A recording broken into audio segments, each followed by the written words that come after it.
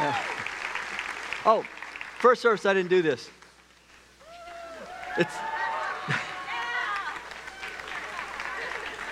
It's supposed to be an advertisement for, as Kim said, our church at 4. So I'm not intentionally looking sloppy and too casual. I'm an advertisement piece, is the reason for it. We've been in a series, some of you that are new here this morning, we've been in a series now. This is the 4th week, and the series is called Keys to Becoming Fully Human and Fully Alive. One of the great misunderstandings of people that come to places like this, meaning churches, is that somehow the creator of the universe, he wants to get us together once in a while so that we learn to do some religious things or think some religious thoughts and kind of plug that in as some sort of a part of our life to show respect to him. But when you get into this book, this incredible revelation that the creator has left for us, this revelation of himself, it's the truth about God, it's the truth about life, it's the truth about us. You don't find anything like that. What you find is that the creator is loving and gracious and merciful and intelligent, and he really wants to help us become who he created us to become and do what he created us to do. And so when I use this phrase in this series, fully human and fully alive, it sounds kind of unusual, I'm sure, to some of you, because you're thinking like, well, obviously, I'm alive, Randy. I'm fully alive, at least for this moment, and I'm fully human. Come on, give me a break. I'm fully human. But the truth is, when we look into this revelation that the Creator has given to us, we find that we're not the way that he created us or designed us to be. And there's all kind of little tip-offs. There's all kind of little symptoms. How many of you in the past 2 weeks have ever been under some stress or some worry? Can I see your hands? Now, you and I take, correctly so, for now at least, that's just natural. It's just a part of life. You know, that's just the way this world works. You're going to have some worry, you're going to have some stress. But that's actually a tip-off that something has gone terribly, terribly wrong. We're not fully human and not fully alive, and that's why we live in a world that's full of people that are not fully human and not fully alive, that we have stress and we have worry. Let me go further. We live in a world where there is pain, physical pain, mental pain, emotional pain, relational pain. We take that just for granted. We think it's normal. We have crime, we have hatred, we have prejudice, we have wars, we have disease and death. And we just kind of think, well, that's just normal. There's nothing you can do about that. That's just the way life is. But these are all tips, according to the Creator's revelation. These are all tips. It's because our world is full of people that are not fully human in the way the Creator intended and not fully alive the way the Creator intended. In fact, when the Scripture says that he looks out and he sees people that are they're like the walking dead. We're spiritually dead, though physically alive. And hence we have all these things that are abnormalities. Now, the Creator's desire is that you and I will get to the place where we are so sick of these things, rather than accept them as being normal, that we get so sick of them that we say, it just shouldn't be this way. There shouldn't be this kind of pain. There shouldn't be this kind of hatred. It shouldn't be this hard. Nobody should be getting sick, and certainly nobody should be dying. We should really face these things, because deep inside, although we've suppressed it because we don't think there's any hope, we have the desires for a different kind of existence and a different kind of world. It was planted there by the Creator. And his hope is that we'll get so sick of this that we will start to seek him, the only one that can really resolve or rescue us from any of these things.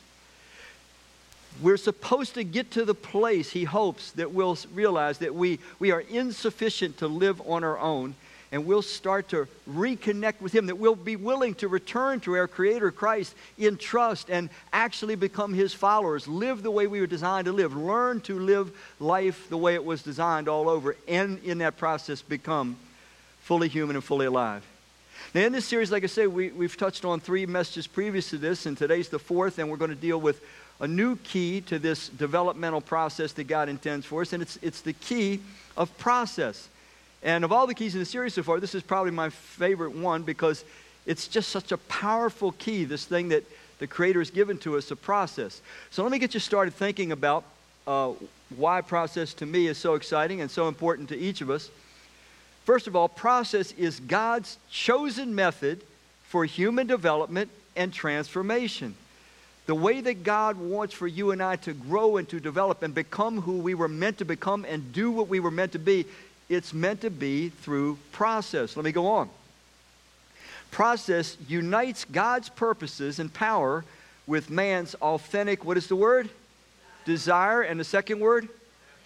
Now these are important, desire and effort. In other words, I might know God's purpose, but if I don't desire His purpose, it's not going to be realized in my life. Or I might desire His purpose, but if I don't put effort, it's still not going to happen. How many of you guys have ever made a resolution, or you've decided, man, this is a year, man, I'm going to start eating right and I'm going to get in shape? How many have ever resolved to do that? Okay? How many didn't follow through? You see, effort. Desire is good. It's a starting point, but it has to be followed up by effort. Process is that combination. Let's go on. One third thing. Process makes, this is the part I love the most. Process makes what is impossible now, something that's impossible for you and I now, absolutely impossible, now, not only possible, but what? Easy.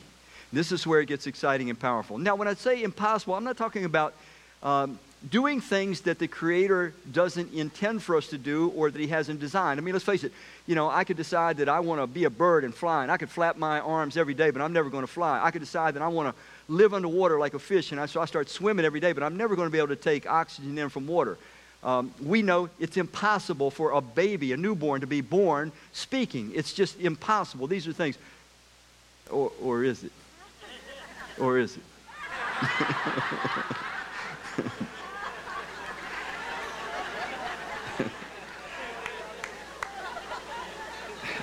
I don't share that with everyone. Few people still remember it, but no, okay, so we're not talking about, when I say impossible, those kinds of things. But we're talking about things that the Creator has placed within us, the spiritual DNA, the spiritual potential to do, things that we were created to do so that we would be fully human and fully alive, that right now are impossible for us. They not only can become possible, but they can become easy. Now I want you to stop right now for a minute and just think about something.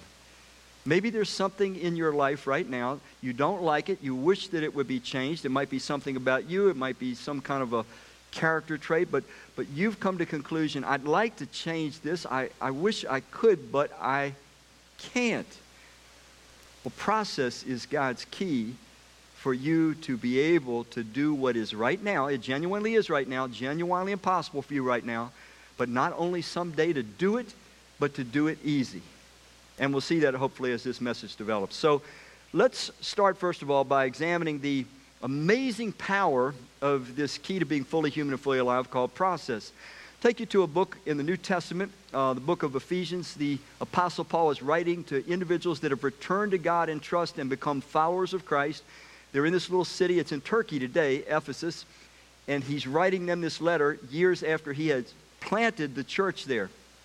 He says, when you heard the truth, and by truth he means the amazing message that our Creator, our God, is personal, and He's loving, and He has intentional purposes and plans for us, and He's merciful and forgiving, and He welcomes us back to Himself if we're just willing to reconnect with Him in trust. He not only forgives us, He guarantees us eternal life in His kingdom if we're willing to return in trust. That's the body of truth He's talking about. When you heard the truth, you put your, what is that key word? You put your trust in Christ. The Scripture says that God cannot, no matter how much He wants to, He cannot enable you and I to become fully human, fully alive. He cannot lavish upon us the kind of life that we were intended to have. We will not experience the kind of quality of life that God always intended us to have until we return to Christ, our Creator, in trust. Scripture says elsewhere in the New Testament, it says we were made by Christ and for Christ, and apart from Him, life never coheres, never holds together, never works out. So, when you heard the truth, you put your trust in Christ, and I hope that's true for many of us, if not all of us in here. Then God marked you by giving you His Holy Spirit as a promise. It goes on. The Holy Spirit was given to us as a promise that we will receive everything God has for us. God's Spirit will be with us until God finishes His work of making us, what does it say? Complete. Now that's process. It says that God's got a work that He wants to do in us, for us, with us, and the work is to make us complete, which is my way of saying become once again fully human the way God designed us and fully alive the way God designed us, making us complete. So God has instituted this thing called process, and it's a cooperative. God is going to do his part, but we have to desire sufficiently to make the effort to cooperate with him. Let's look at another one from the same book of the New Testament, Ephesians chapter 4:13. It says, this process, this growth, this developmental process will continue until we are united by our faith or trust and by our understanding of the Son of God, that's Christ. Then we will be, what is the word? Mature. Again, fully human, fully alive. We'll be mature, but what is mature? What does it look like? How do I know what a mature human looks like? Just as, what does it say?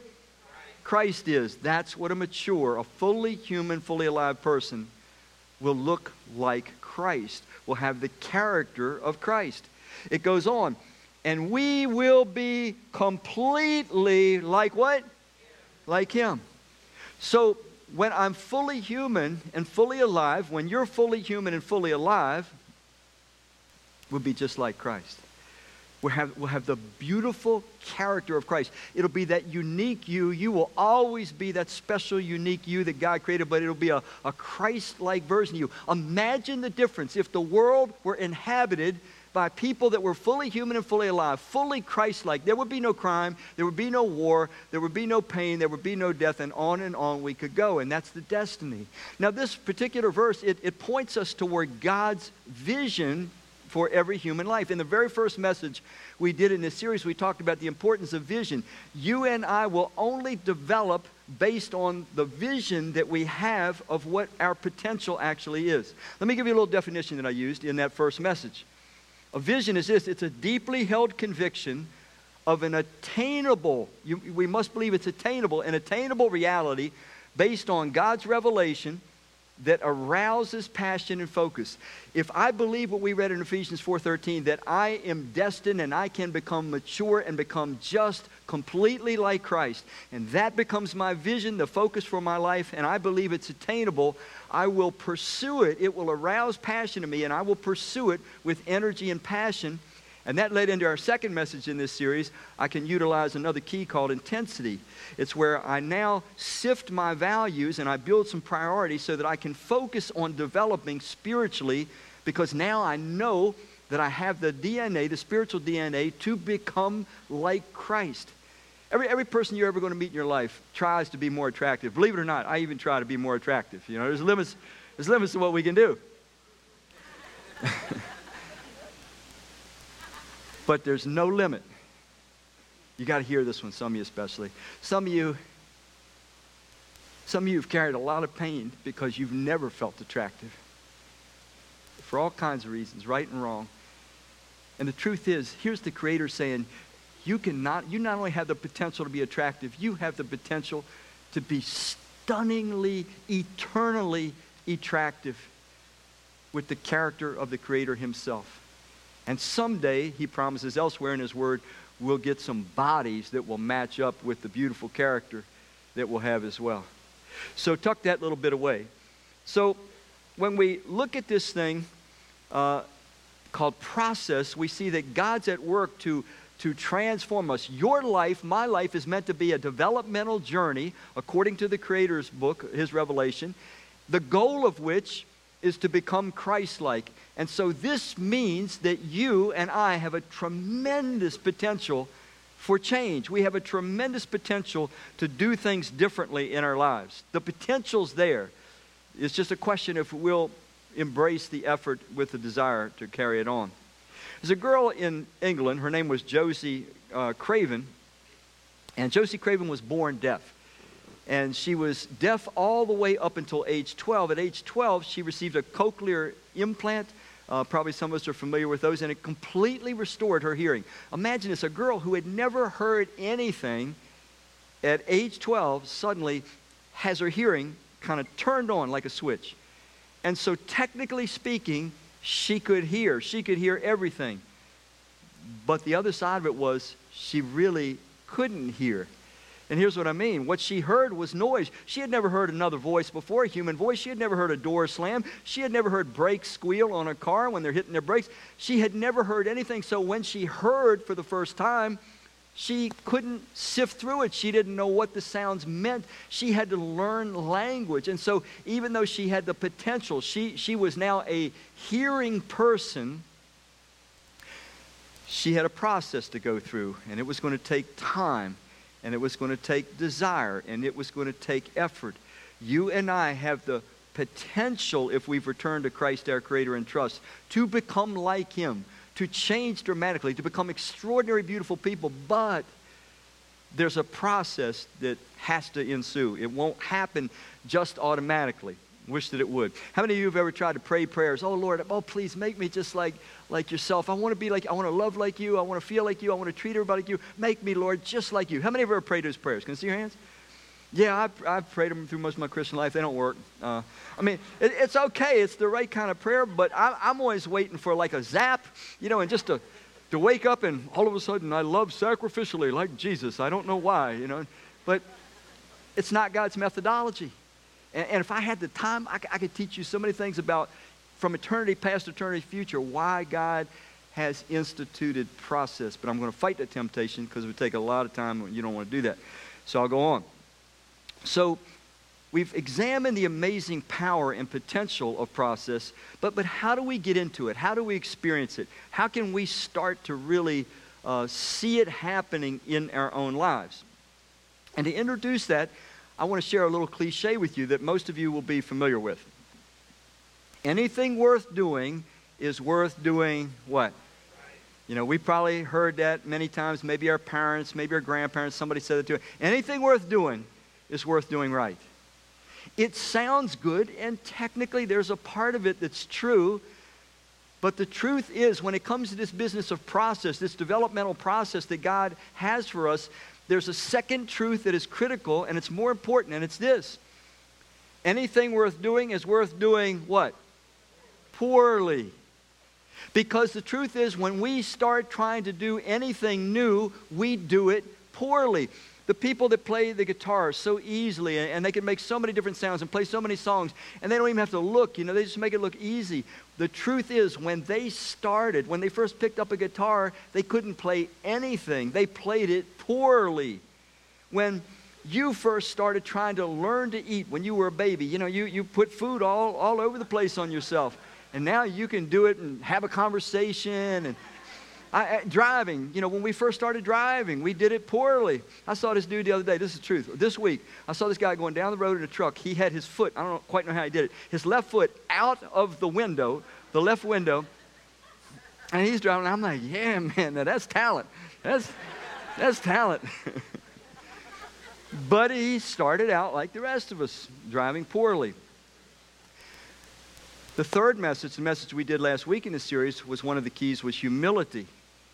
And its humility is critical so that I am willing to do something when I can't do it, when I do it poorly, when I can't do it as well as I want to do, when I take a step forward but I fall down and I have to get back up and I keep failing again and again and I keep fumbling. Some of us know just what this syndrome is like we're sort of locked into, some of you will know this book in the Bible, Romans 7, where I have the desire to be everything that God wants me to be and to do everything He wants me to do, but I find counter desires are built up in me that keep me doing the very things that I hate. And so it's like 2 steps forward and 3 steps back, and we can get really, really discouraged. But humility, the other key we dealt with last week, humility will keep you getting up. It'll keep you going.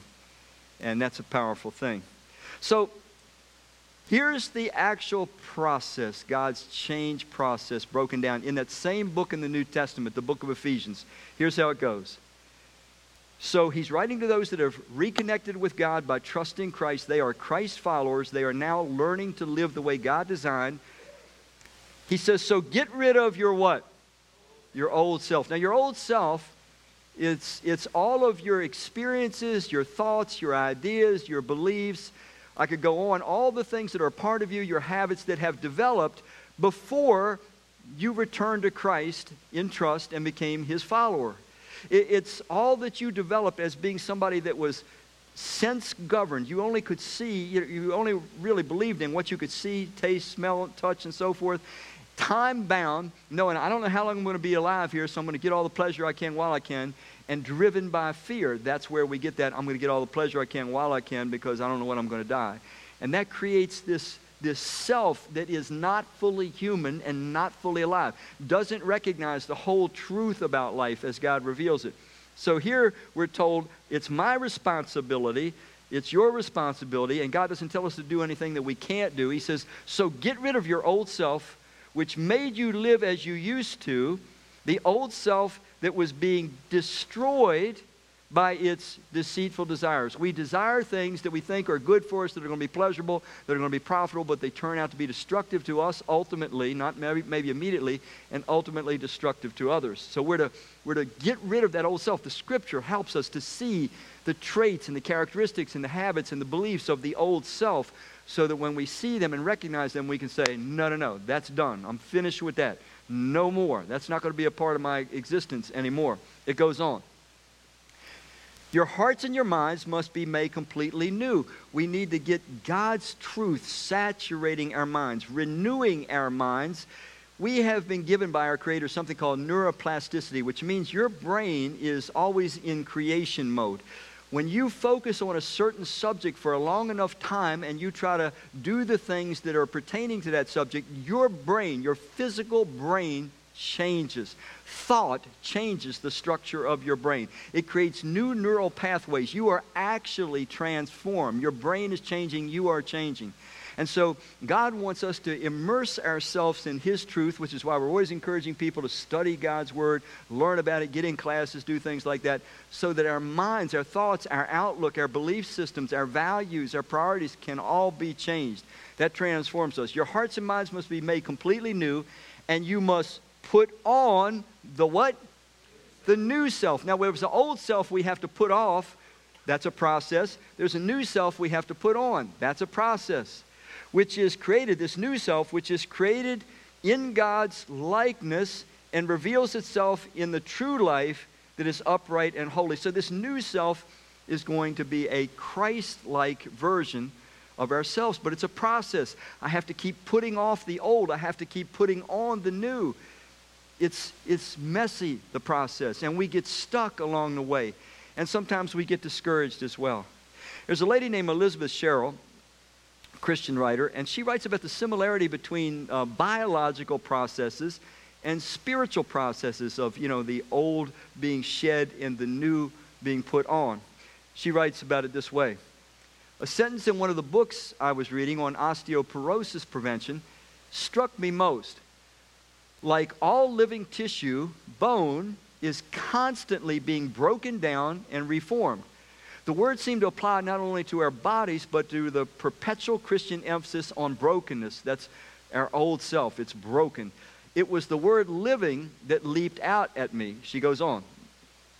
It's the living tissue that is continually torn down and rebuilt. As long as my relationship to God is alive, this biological fact seems to suggest that the tearing down process will be part of it. There can be no growth without pruning, no rebirth without death.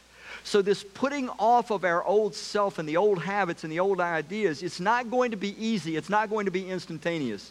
Nor is putting on the new Christ-like version of ourselves going to be easy and instantaneous. And the truth of the matter is, there's some of us here that have been Christ followers, real Christ followers, maybe for a long time, and we're kind of disheartened by this whole thing.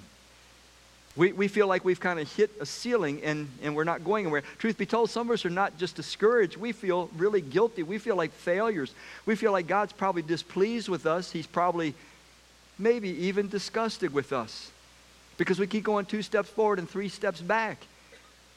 And we're maybe even tempted to just say, I'm not even going to continue in this. If I can't do it right, this is just bringing too much stress and pressure in my life. I'm just going to give up altogether. And I want to give you a thought on a very different picture of the way God actually sees us when we are in this messy process that's not as streamlined and clear-cut as we would like it to be.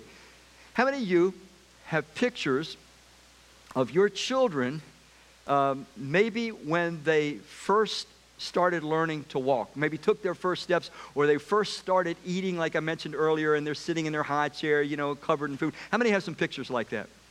Okay? Most in here do. Now, when you look at those pictures, I bet you look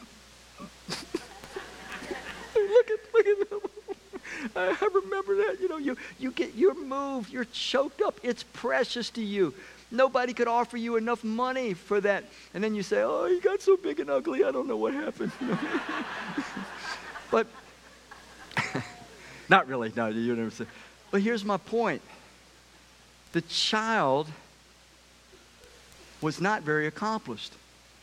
The child was taking first steps. It was down more than it was up. It was messy. It was not getting much food in the mouth. It was getting a lot of food all over the place. But to you, it was precious because you knew, man, my child is learning. My child's on the path. My child is now going to get there. My child's going to grow up. Far from being discouraged, you were full of joy when you saw your child. You still cherish it as a memory. Can you see the Father's heart looking at you, defeated Christian, defeated Christ follower? Some of you that you want so much to be like Christ. You want so much to grow, but you just are having such a terrible time getting rid of that old self or some manifestation of the old self, and you're having such a terrible time seeing Christ form more in you. And you get so discouraged, you think that God must be disgusted maybe with you. And I believe the vision you need is that far from disgusted, He sees your heart, He sees your steps, He sees your effort, and He cherishes it. Maybe that's the whole message for somebody here today. I'm not sure. And it leads us right into this next verse that is a critical part of this process.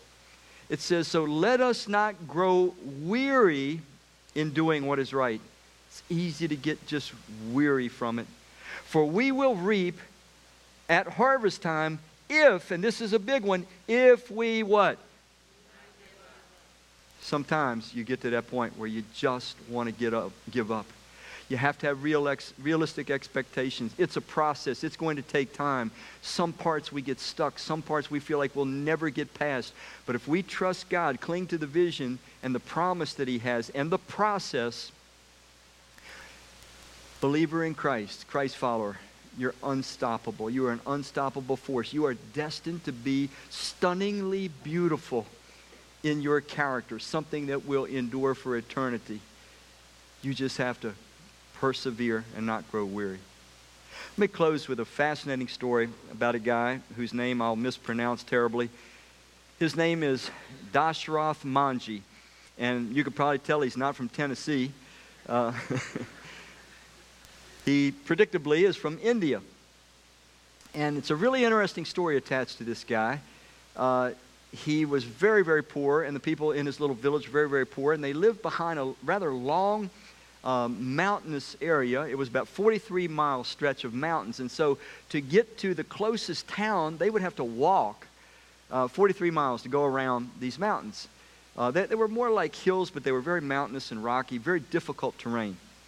One time, as the story goes, Dashrath Manjhi's wife needed to get into town, and so she tried to climb over these rocky hills, and she fell and injured herself severely. Before they could get her around the mountain, that 43 miles around, she died on the way.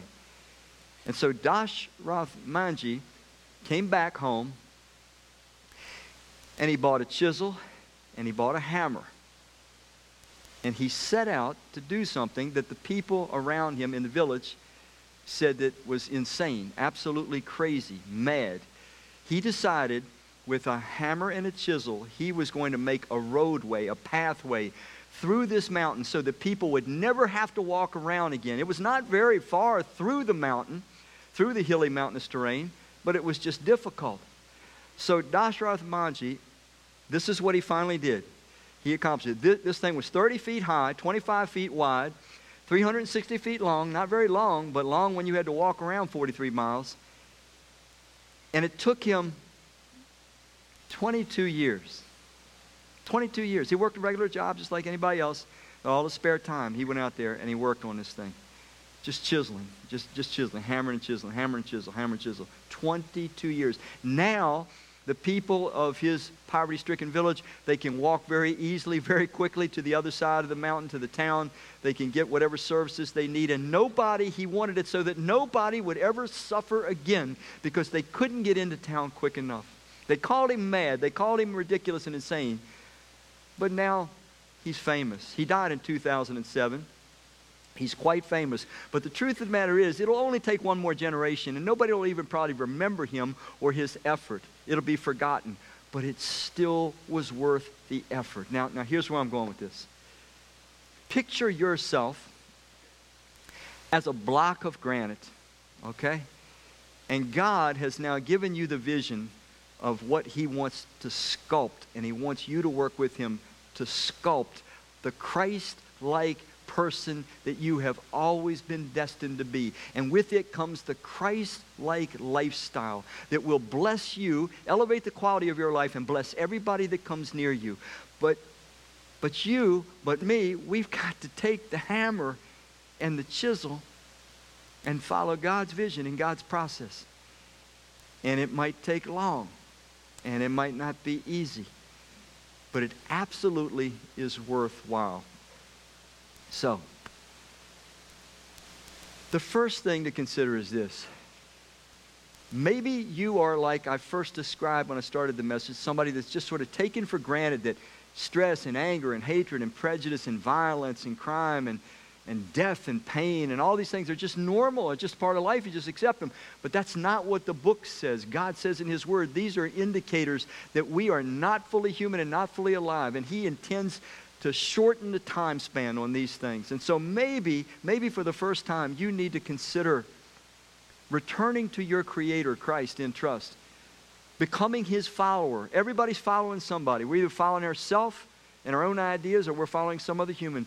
Why not follow Christ, the creator of the universe, and the one that loved us enough to come down to this planet, live 33 years, and then sacrificially give his life on the cross to prove to us the depths of his love for us? Maybe for some of us, that's the start of your process by returning to Christ in trust, becoming his follower. And then others of us, maybe you sense it, you feel it. God's telling you this day, you've got to pick up the chisel. You've got to just get at it. You've got to keep at it. Some of you deeply discouraged, and he's telling you, don't be discouraged. I see your effort. Keep going. You'll reap the harvest if you don't give up. And he's here today just trying to inspire you and cheer you on. Whatever decision might be appropriate for you, don't waste this time. Don't waste this moment. We don't have many moments like this, folks, in truth, where our hearts are tender and open and in touch with the Spirit of the Creator, and where we see things clearly with an accurate, wide perspective, an eternal perspective. So if you're moved to make some decisions today, make them, stick with them. You'll be glad that you did. Let's pray. Our Father and our God, we thank you that we are not alone in this universe. Mankind is not left to our resources. Your kingdom will come. And your will be done on this very earth as in heaven. May that be soon, Lord Jesus. And may your Spirit have his way in each of our hearts that we can become the beautiful versions of ourselves that you always created us to be, and to be the blessings to others that you created us to be. We ask this, Lord Jesus, in your name. Amen.